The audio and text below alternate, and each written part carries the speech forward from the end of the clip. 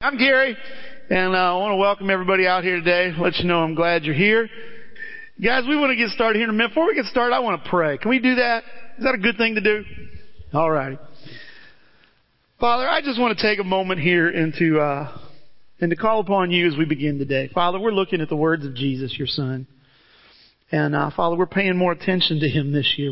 We're paying particular attention, maybe a better way to put that. Father, we really want Him inside of us. We want His words to be real in our lives.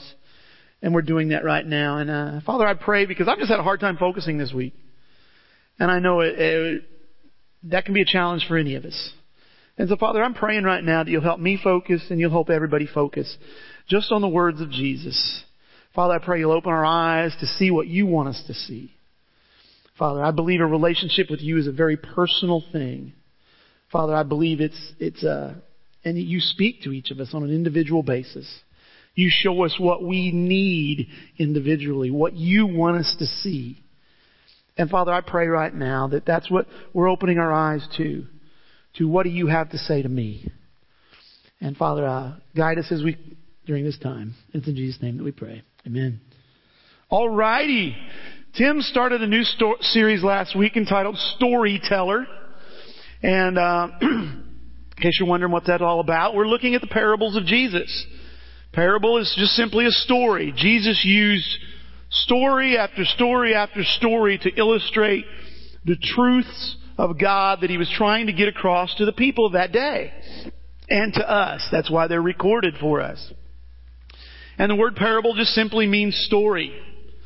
And so we're going to be looking at those and we're going to be talking about that. And guys, as Tim started the sermon series last week, the week before or 2 weeks before, I forget how it was, him and I were talking about it. And it's amazing how things become clearer to you once you pay attention to what God's really saying. You know what I mean?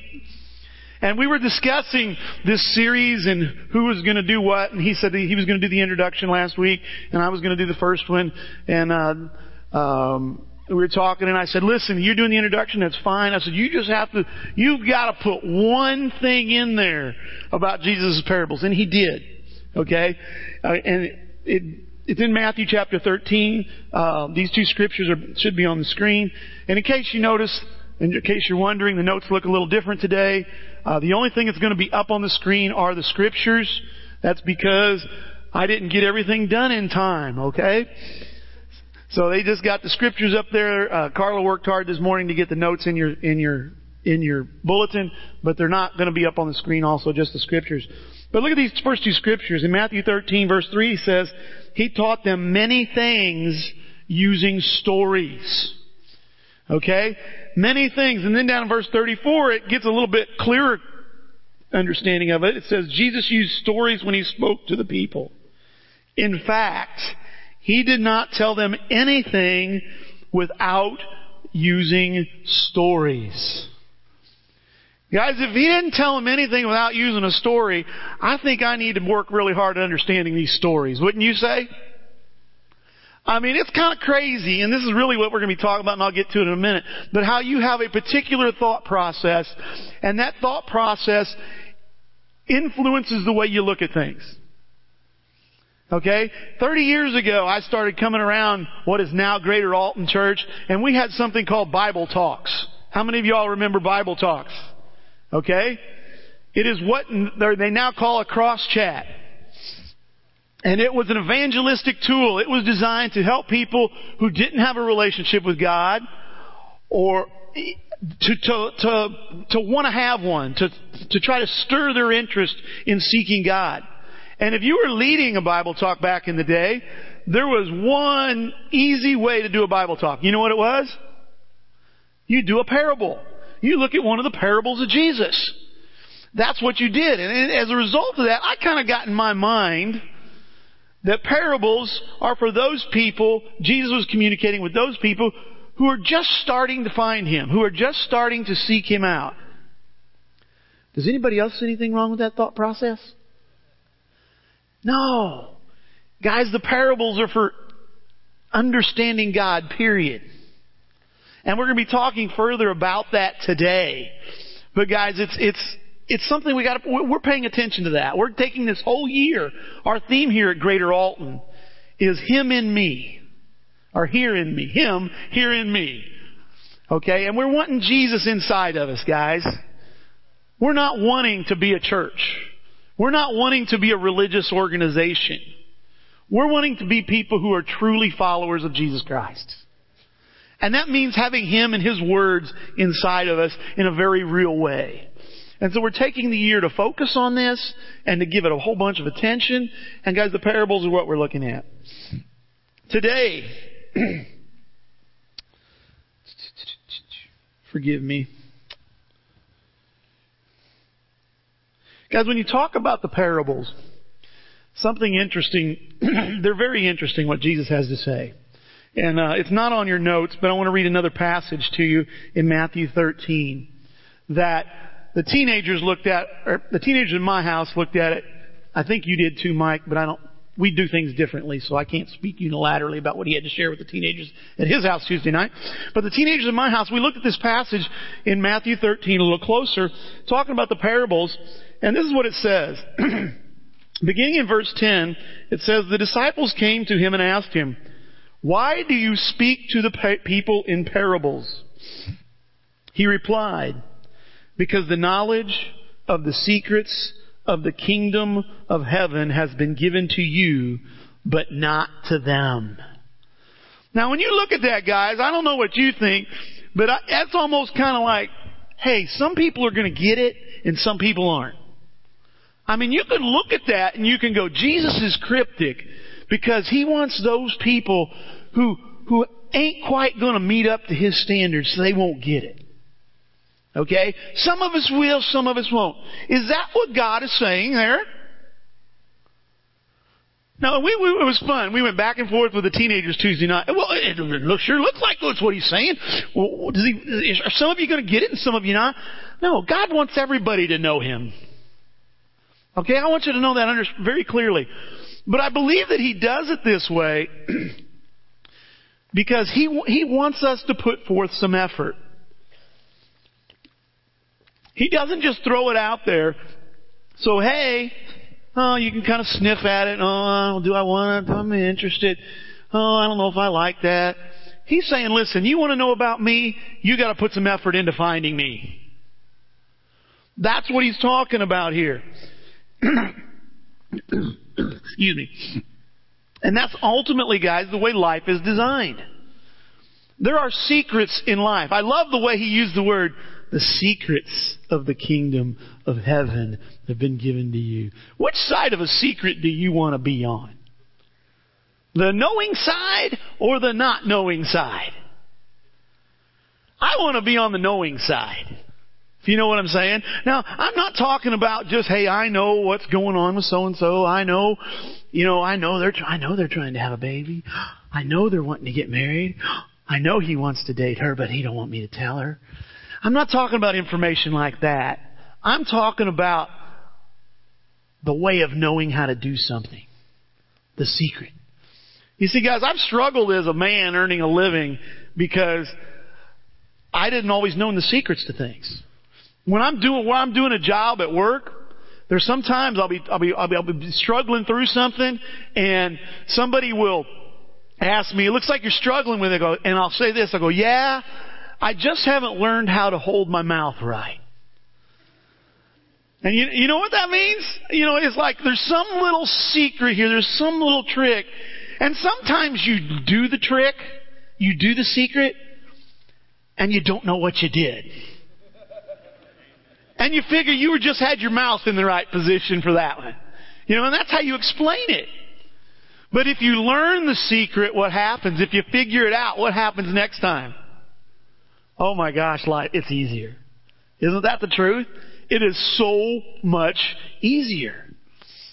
And guys, that's what God's talking about here when He says the secrets of the kingdom of heaven. Guys, those secrets, they're not hidden from me on the job. I just don't know them yet. I've got to go through the effort to find them. Sometimes you have to ask. Michael Gill works for us. He installs auto glass for us. And a couple weeks ago, I had to tell him a secret. You know what it is? It's how to get wipers off a Chrysler minivan. They're corroded on. You're right. There's a good reason why you can't get them off, Michael. They corrode on. We have a special wheel puller to go behind it and you crank it down and to get them off. We carry breakaway, which is similar to WD-40, and you put it on the post and it's supposed to help get it off. He had done those things. It wouldn't come off. He calls me up. He says, what do you do? I said, okay, here's what you do. I says, take the nut that you took off. There's a post, a threaded post that a nut goes on to hold the wiper on. And so I said, take the nut and put it back on. You're going the wrong direction, Gary. No. Put it back on. Screw it down until the top of the bolt is at the top of the nut. Okay, you're doing that to protect the threads on the bolt head. Okay, I got that. Now grab a hold of the wiper like you're wanting to pull up and give it some pressure. Yeah. Now take a hammer and hit that bolt as hard as you can. And this is what I hear. Wow. It comes right up. Which side of that secret does he want to be on? Guys, he called me 2 weeks later. What was that secret again? But guys, I've experienced this. You know, Michael's a young man. I've got 2 sons. And I'm involved with other young men. And young men, you've heard of short man's disease, where short men are got to throw their chest out and be tough because they're short, okay, or act tough because they're short. You've heard of that. Not all short men have it, okay, but you've heard of that. There's one called young man's disease. Okay, I've termed it. You know what young man's disease is? I know. I got this. That's right. Young man's disease is, no, I got it. And guys, it is so wonderful when young men say, I don't know, will you show me? I mean, that's what Michael did when he made that phone call. He's saying, I don't know, tell me. And guys, it's exciting to watch that happen. Guys, that's what God wants from us when it comes to the secrets of His kingdom of God. He says, if you seek, you will find. But you're going to have to put in some effort. And so guys, that's what it's about. And today what we're wanting to talk about in Luke chapter 5, the reference to the passage in your notes is wrong. It says Luke chapter 6. I apologize. Bill Carpenter showed that to me after the first service. But guys, this is what I'm going to call the first secret of the kingdom of God. Now I say the first secret because I found a website where a man put these in what he believes is chronological order. He did that based off the works of F. LaGard Smith, who who put together the illustrated Bible, put the Bible together in chronological order, the best way that he could understand it. And he based it off that, and he says these parables follow an order for a reason. And these first ones are about, hey, there's a new story being told. There's something different than what you're expecting coming down the pike. And guys, I believe it fits what with preliminary investigation, I believe what the man's trying to say because I see it fitting. It makes sense that Jesus would follow a flow of these things as opposed to just randomly putting them out there or sporadically putting them out there. So guys, let's read this in Luke chapter 5, verses 33 to 39. And then we'll get into the parable. It says, one day some people said to Jesus, John the Baptist's disciples fast and pray regularly, and so do the disciples of the Pharisees. Why are your disciples always eating and drinking? Jesus responded, do wedding guests fast while celebrating with the groom? Of course not. But someday the groom will be taken away from them, and then they will fast. Then Jesus gave them this illustration. No one tears a piece of cloth from a new garment and uses it to patch an old garment. For then the new garment would be ruined, and the new patch wouldn't even match the old garment. And no one puts new wine into old wineskins. For the new wine would burst the wineskins, spilling the wine and ruining the skins. New wine must be stored in new wineskins. For no one who drinks the old wine seems to want the new wine. The old is just fine, they say. Now let me ask you, what do you think Jesus is talking about here?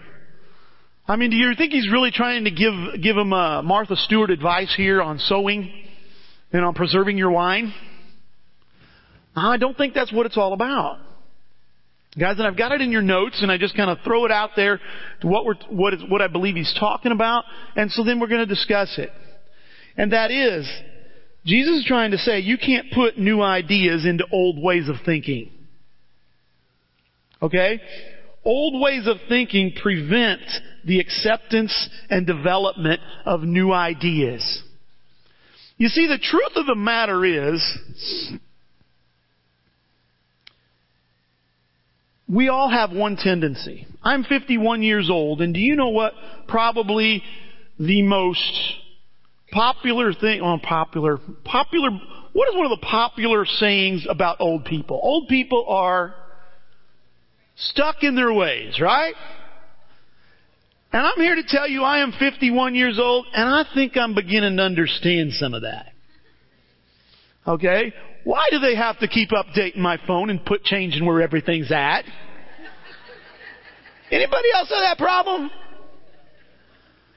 I mean, I've got a new computer. We got a new computer at our office, which I don't use much. I've got a new computer at the car wash, and I am using that one. And they are Windows machines. Well, I've been using Apple stuff as much as possible for about the last 9 years. And the last Windows computer that I used regularly had Windows XP on it. Okay? And now I go into this, is it Windows 8? I don't even know what it is. Vista, 7, 8? I don't know what it is, but I can tell you this. It is a challenge to power that computer down. To turn it off. Without just turning it off the button, and you're not supposed to do that. You're supposed to click on the screen where it's at. And you click the little button down at the bottom, and it's not there. I don't like that. I declare myself an old man. But I want to tell you something, guys. I want to tell you this very clearly. Being stuck in your ways is not just an old person characteristic.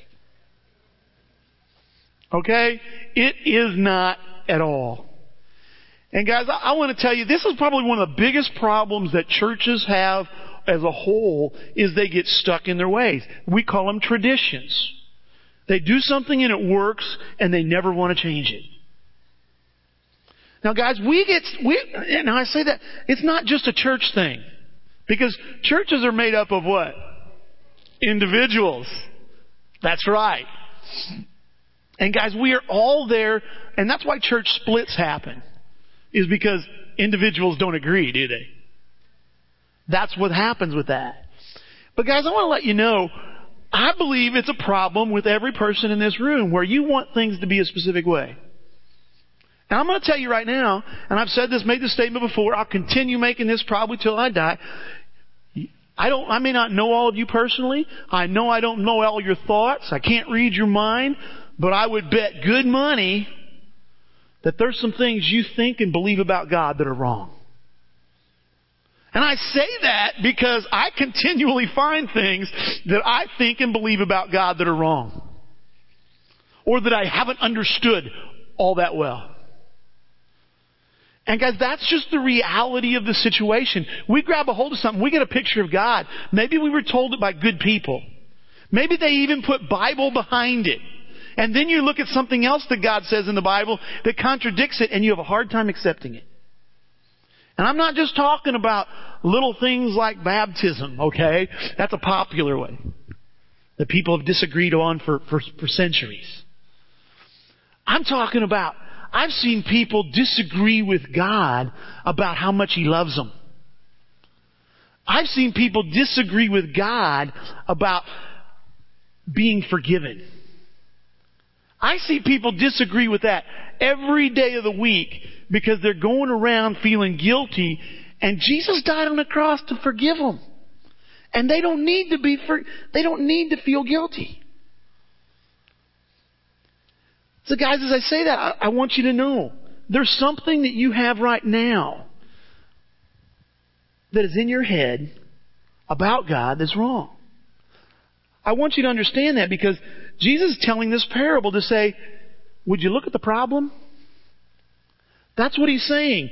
Those thoughts are going to get in the way of you seeing me accurately. That is what He's saying. You see now, guys, the good news is, I've entitled this lesson, in case you were wondering or you saw it in your notes and what's that all about, you're not a wineskin. Okay? I wish I'd had some pictures, again, I was short for time, of what wineskins look like. New ones and old ones. Alright? They're made of leather. In that day they were made of leather. The new ones were made of soft, supple leather that was pliable and moldable. And when they got old piece of leather like an old boot gets stiff. It's stiff. It's rigid. And that became an issue because when they would put the new wine into the wineskin, it was not done aging and fermenting. And it would expand and give off gases. And the new wineskin would allow for that. It was flexible. It would allow for that to grow. Where if they put the new wine into an old wineskin, what happens when it flexes? It breaks. And you see, guys, here's the deal. If you have an old wineskin, there's no magic out there to make it into a new wineskin. I mean, literally, an old wineskin is just that, an old wineskin. It's done. You can't make it new again. But you want to know what? God made you to be transformed. You don't have to stay where you are at. You're not stuck. Look at these passages, guys. This first one's in Romans chapter 12 and verse 2. And this is what it says. It says, don't copy the behavior and customs of this world, but let God transform you into a new person by changing the way you think. Then you will learn to know God's will for you, which is good and pleasing and perfect. What's He saying?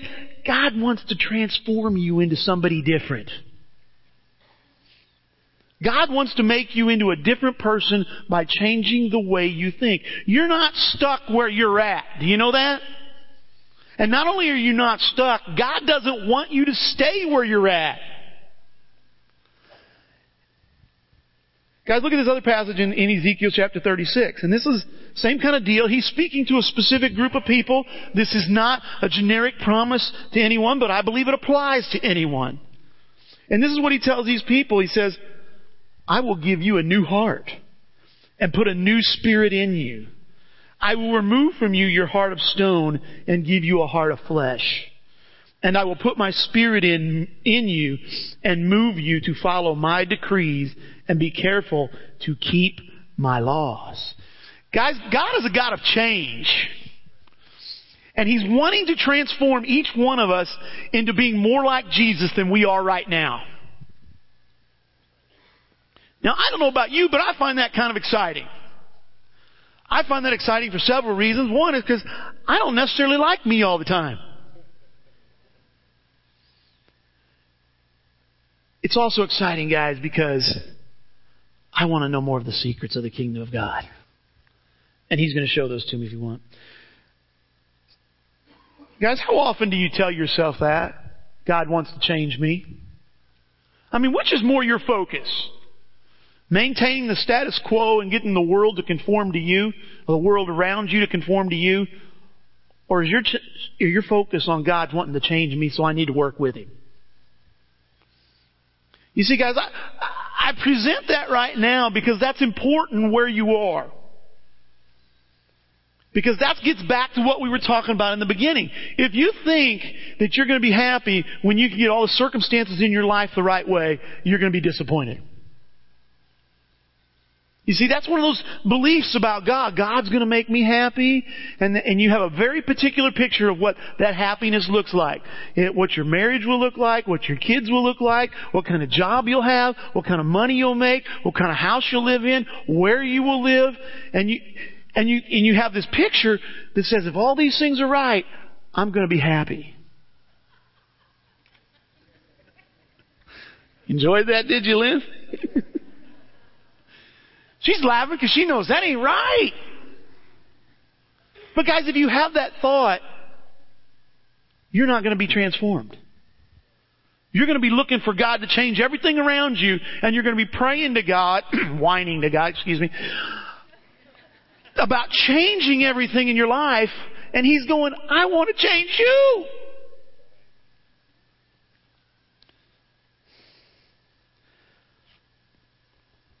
So guys, I just encourage you to understand, God wants to change you. So how do I become a new wineskin? I'm going to blow through 4 things here real quick, because I've already talked about some of these. Number 1 is recognize the problem exists. Okay, we have a tendency to get old, dried up, and brittle in our thinking. Stuck in our ways, as I've already talked about. Jesus told this whole parable for the point of saying, recognize the problem, people. You're not going to understand the secrets if you're an old wineskin. Recognize the problem exists. Guys, I'm a firm believer that you won't fix any problem in your life until you recognize that it's a problem. You know, Alan coined a phrase through working with people several years ago that says, I'm not going to work harder on your problem than you do. And you know, the other saying he has is, nobody wants an answer to a problem, to a question they're not asking. They don't want an answer to a problem they don't see. So until they see the problem, you're wasting your time giving them an answer. Guys, it's the same way here. If you don't recognize that we have this tendency to get rigid in our thoughts, and that gets in the way of us having a more complete and full understanding of God and His kingdom and its secrets, guess what? We'll never change. We won't go any farther. We won't go any farther. Guys, Jesus is using this to help them see their problem. He's merely saying your present ways of thinking are a problem. And they're going to get in the way of you accepting me and my words. Second thing, guys, after you recognize your problem, is you need to repent. Okay, and I'm sorry to get religious and use a religious word on you like that. Okay, but I believe it's time to do a little reshaping of thinking even in this.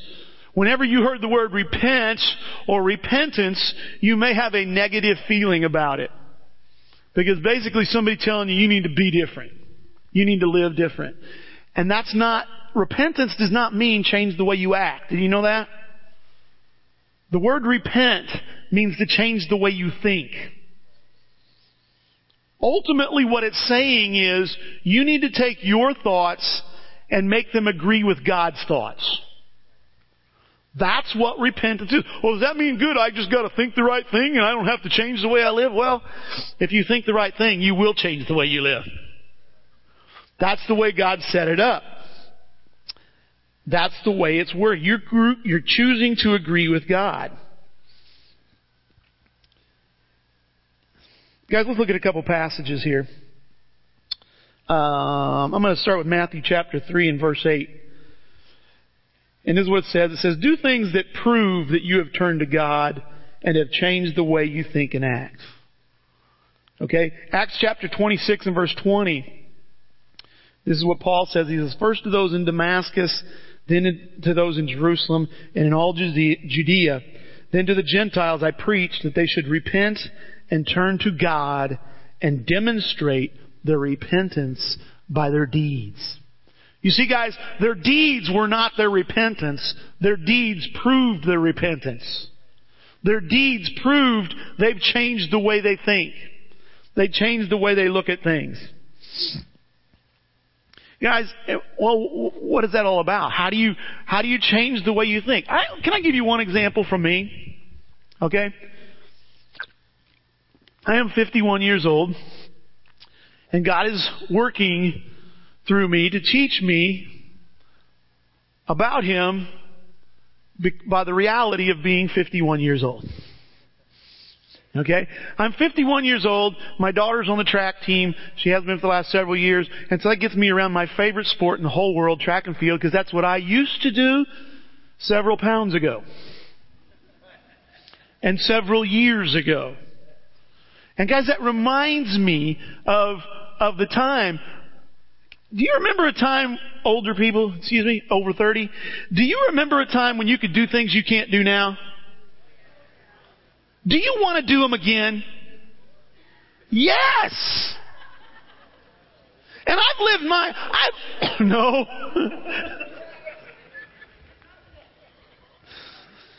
Okay, I can rephrase that. We won't go there. I've lived my entire adult life thinking one day I'm going to get back in shape. One day, what are you laughing at? One day I'm going to get back in shape. And I'm going to be able to do most of those things. Maybe not the same level, but I can still do them. That ain't going to happen. I'm coming to the conclusion, not only is that not going to happen, it's only going to get worse from here. Is that fair to say? Some of you are older than me, older than 51. Is that reality? Well, I mean, the Bible says that, okay? The Bible talks about in Corinthians that our bodies are wasting away. They're perishing. That is the truth of the matter. Okay? So what do I have to change the way I think? Well, guys, the Bible says my body's wasting away. I focus not on what's seen, but is what is unseen. That means my attention in this life, I should not be concerned or depressed or discouraged or bothered about my declining physical abilities. Yes, I like to take a nap every day. I admit it. Amen. I don't bother. I don't care if you know that. Okay, I don't care at all. God's telling me, Gary, you don't be so concerned about what's going to stay in this world. You need to be concerned what you're going to take out of this world, and that's you. That's your character. That's what kind of man you're going to be becoming. I don't care about what I can do physically. I care about what kind of man I am spiritually. And guys, that's a change. That has been a big change. I mean, I've cared about what I am spiritually, but it's totally shifted where, listen. And not only that, God says that, He says that at the resurrection, I'm going to get a new body. So I shouldn't care too much about this one. Now, I understand it's the temple of the Holy Spirit and I need to take care of it. I understand all that. But mentally, guys, where should my focus be? Where should my attention be? And guys, the fact that my body is declining physically, instead of bringing me down and bothering me, it's getting me to go, spiritual's what counts. Spiritual's what's more important. Guys, I'm changing the way I think. Guys, that's what repentance is. Repentance is when you take an idea or a thought you have that disagrees with what God says. Can I give you another example that I've seen over and over and over again? And this plays into what we're talking about here. Because I just talked about you have to admit there's a problem. And I've been in this place. I still struggle with this. But I know I see it on a near daily basis with people that I'm around, and on a regular basis with people who are trying to follow Jesus, and it's this. We have a hard time admitting when we're wrong. Why do we have a hard time admitting when we're wrong? Guys, I believe it's because we got a wrong thought in our head. We have a thought that says, I've got to be good enough. We may have a thought that says, I get my value from my performance. And if I've done something wrong, I am devalued, at least for a period of time till I can get my performance back up. And I don't want to do that. I don't want to feel that way. Did you know that God doesn't agree with that thought? You see, if you're talking to God, God's going to say, listen, buddy, I sent my son to die on the cross so you can be forgiven. You can admit anything you did's wrong, and it don't change your value. And you see, guys, that's what you can do. It makes it so much easier when you're trusting Jesus, when you're agreeing with what God says. You're able to say, not in a flippant way if you've hurt somebody, but to say, so what if I did something wrong? I'm forgiven. All I have to do is try not to do it again. I don't have to feel bad about it. I can admit when I'm wrong. Guys, that's what repentance is. It's changing the way you think. Third thing, guys, and this goes right along with it, of how do you become a new wineskin, is you replace the old with the new. And what I mean by that is you replace the old habits with the new habits. All right? Once you change the way you think, you change your actions. They follow.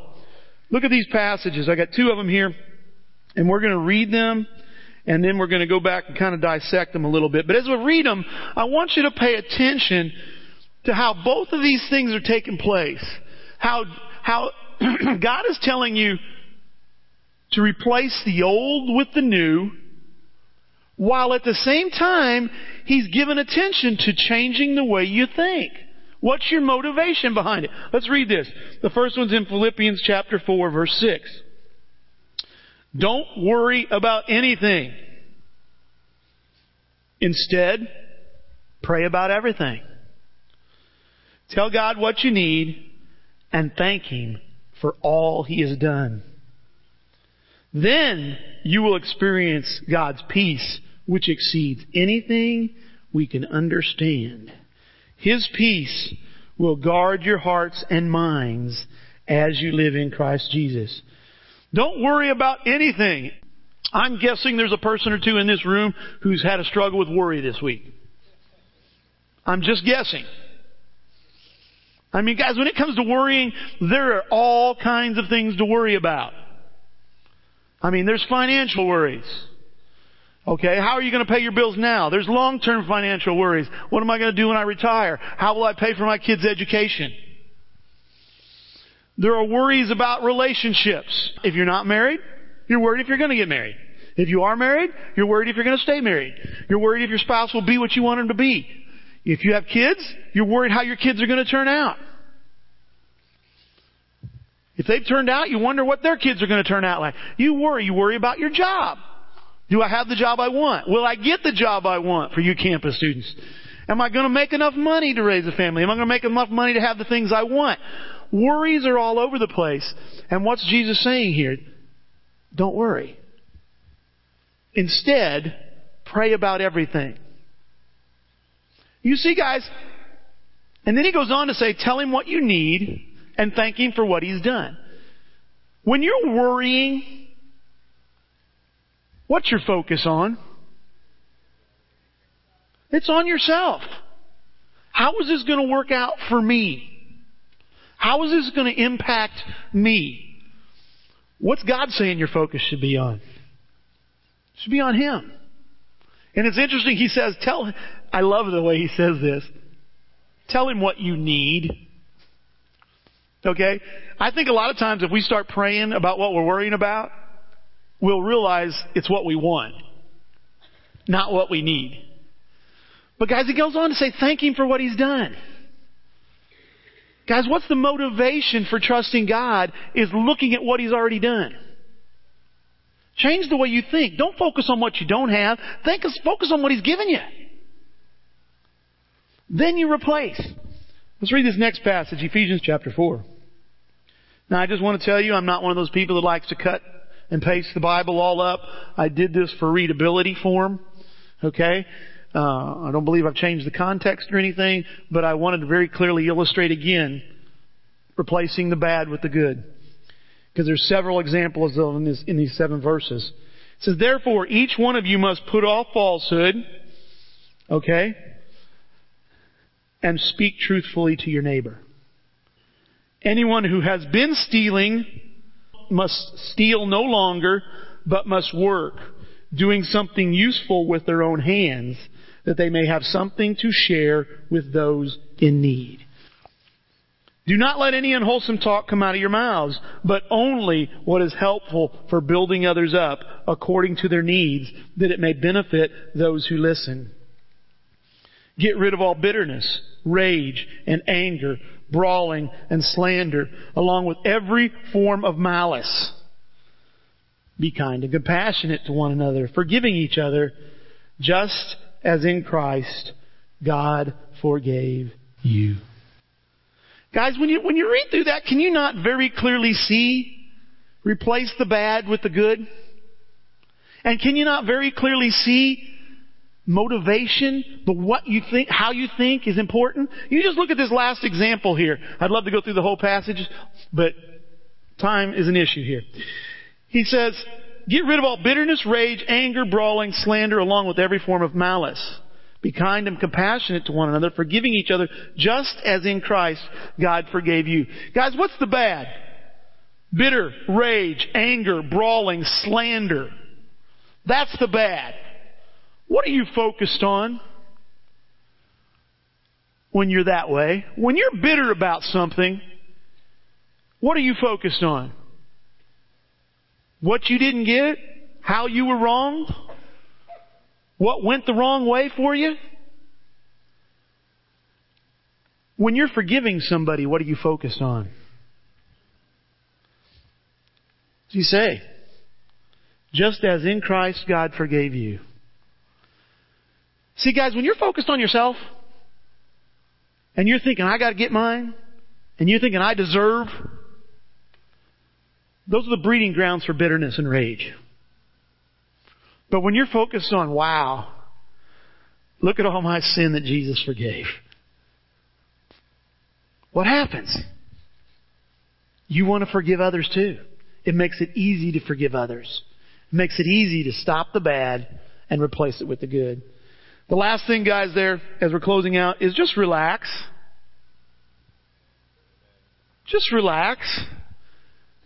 I don't say that as one who is competent in that. I believe I trust God. I have a very strong trust in God. I believe that. I don't always... I'm not worryless, though. Does that make sense? I'm not joyful. I trust you, God. I'm trusting you, God. Make it good. And that's how I feel. Guys, relaxing is a choice. The same way that worry is a choice. Guys, I encourage you, if you go, how do you do that? Go back and look at what God has done. First, look at those stories in the Old Testament and look at how He comes through for the people. Time after time after time after time. The story of David and Goliath amazes me for one simple reason. One simple thing. Not that David killed him. Not that the little boy killed the giant with a rock. One little thing amazes me about David's faith in that. And that was when he ran at the giant. How nervous or worried do you think he was? I think I would have been standing behind a big rock throwing my rock. I trust you, God.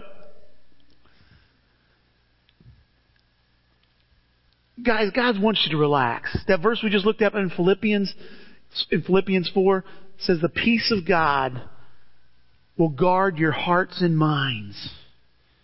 And it's beyond our understanding. That's what God wants you to experience. Guys, I don't know where you're at today. There's a card in your bulletin. If you have a prayer request that you want to ask for the prayer team to pray for you about. Guys, I'm a fan of this. I don't believe everybody needs to fill one out, but I'm a fan. I can tell you that in 2000, and I think it was several years ago, a long time ago, I forgot what year it was, I started filling one of those out. And for like several weeks, I just put the same prayer request down. What was it? What was it? And guys, it was a turning point in my life. And guys, I believe having other people praying for you is a way to help make that happen. So I encourage you to do that. You can fill it out as we sing the next song after I get done praying, and then they'll collect them up with the baskets. Let's pray. Father, I am excited and I'm encouraged about knowing the secrets of your kingdom. Father, I love going into a difficult job knowing the secret. I love how easy it makes it and how accomplished I feel. Father, you've given us secrets that go well beyond getting a simple task done at work. Father, you've given us a secret to life. And Father, that life goes beyond this world as we know it. Father, I want to pray right now that you can just Open individual eyes to see what you want them to see. Father, there may be people in this room that say, I don't recognize I have a problem. Father, you show them what gets in the way. Father, I pray there's people right now asking you to show them what they're believing about you that's wrong. And it's getting in the way of them experiencing one of the secrets of your kingdom. Father, I pray you do that, and I pray that you open our eyes to see how we can change the way we think. Father, that's easier said than done sometimes because we don't like letting go of our old thoughts. One of the things that Jesus said that we didn't talk about is that, those who've tasted the old wine say it's better. And all that means is we don't like giving up what we're comfortable with. We don't like giving up what we know. Father, help us to trust you to do that. And Father, to do it relaxing. And it's in Jesus' name that we pray. Amen.